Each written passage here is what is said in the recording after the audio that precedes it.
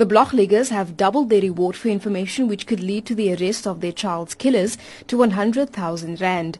Franziska's father, Florian Blochliger, says they are traumatized after viewing her body. I can tell you one thing. Unbelievable what you see there. It's not that they only hurt her or killed her.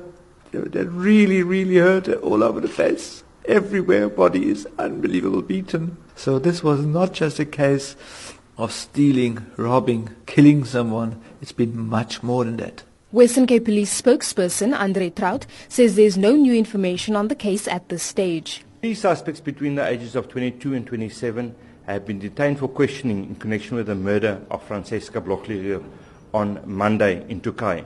The circumstances surrounding the matter are still being investigated. Hundreds of flowers have been laid near the area where the teenager was killed in the forest. Residents of the Southern Peninsula also held a silent walk to show their support for the bereaved family.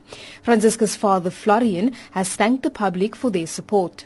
We have been overpowered, unbelievable for the support this community has been giving. It's been a tremendous. The Blochligers have also hired a private investigator to assist the police. I am Lynne Arendse in Cape Town.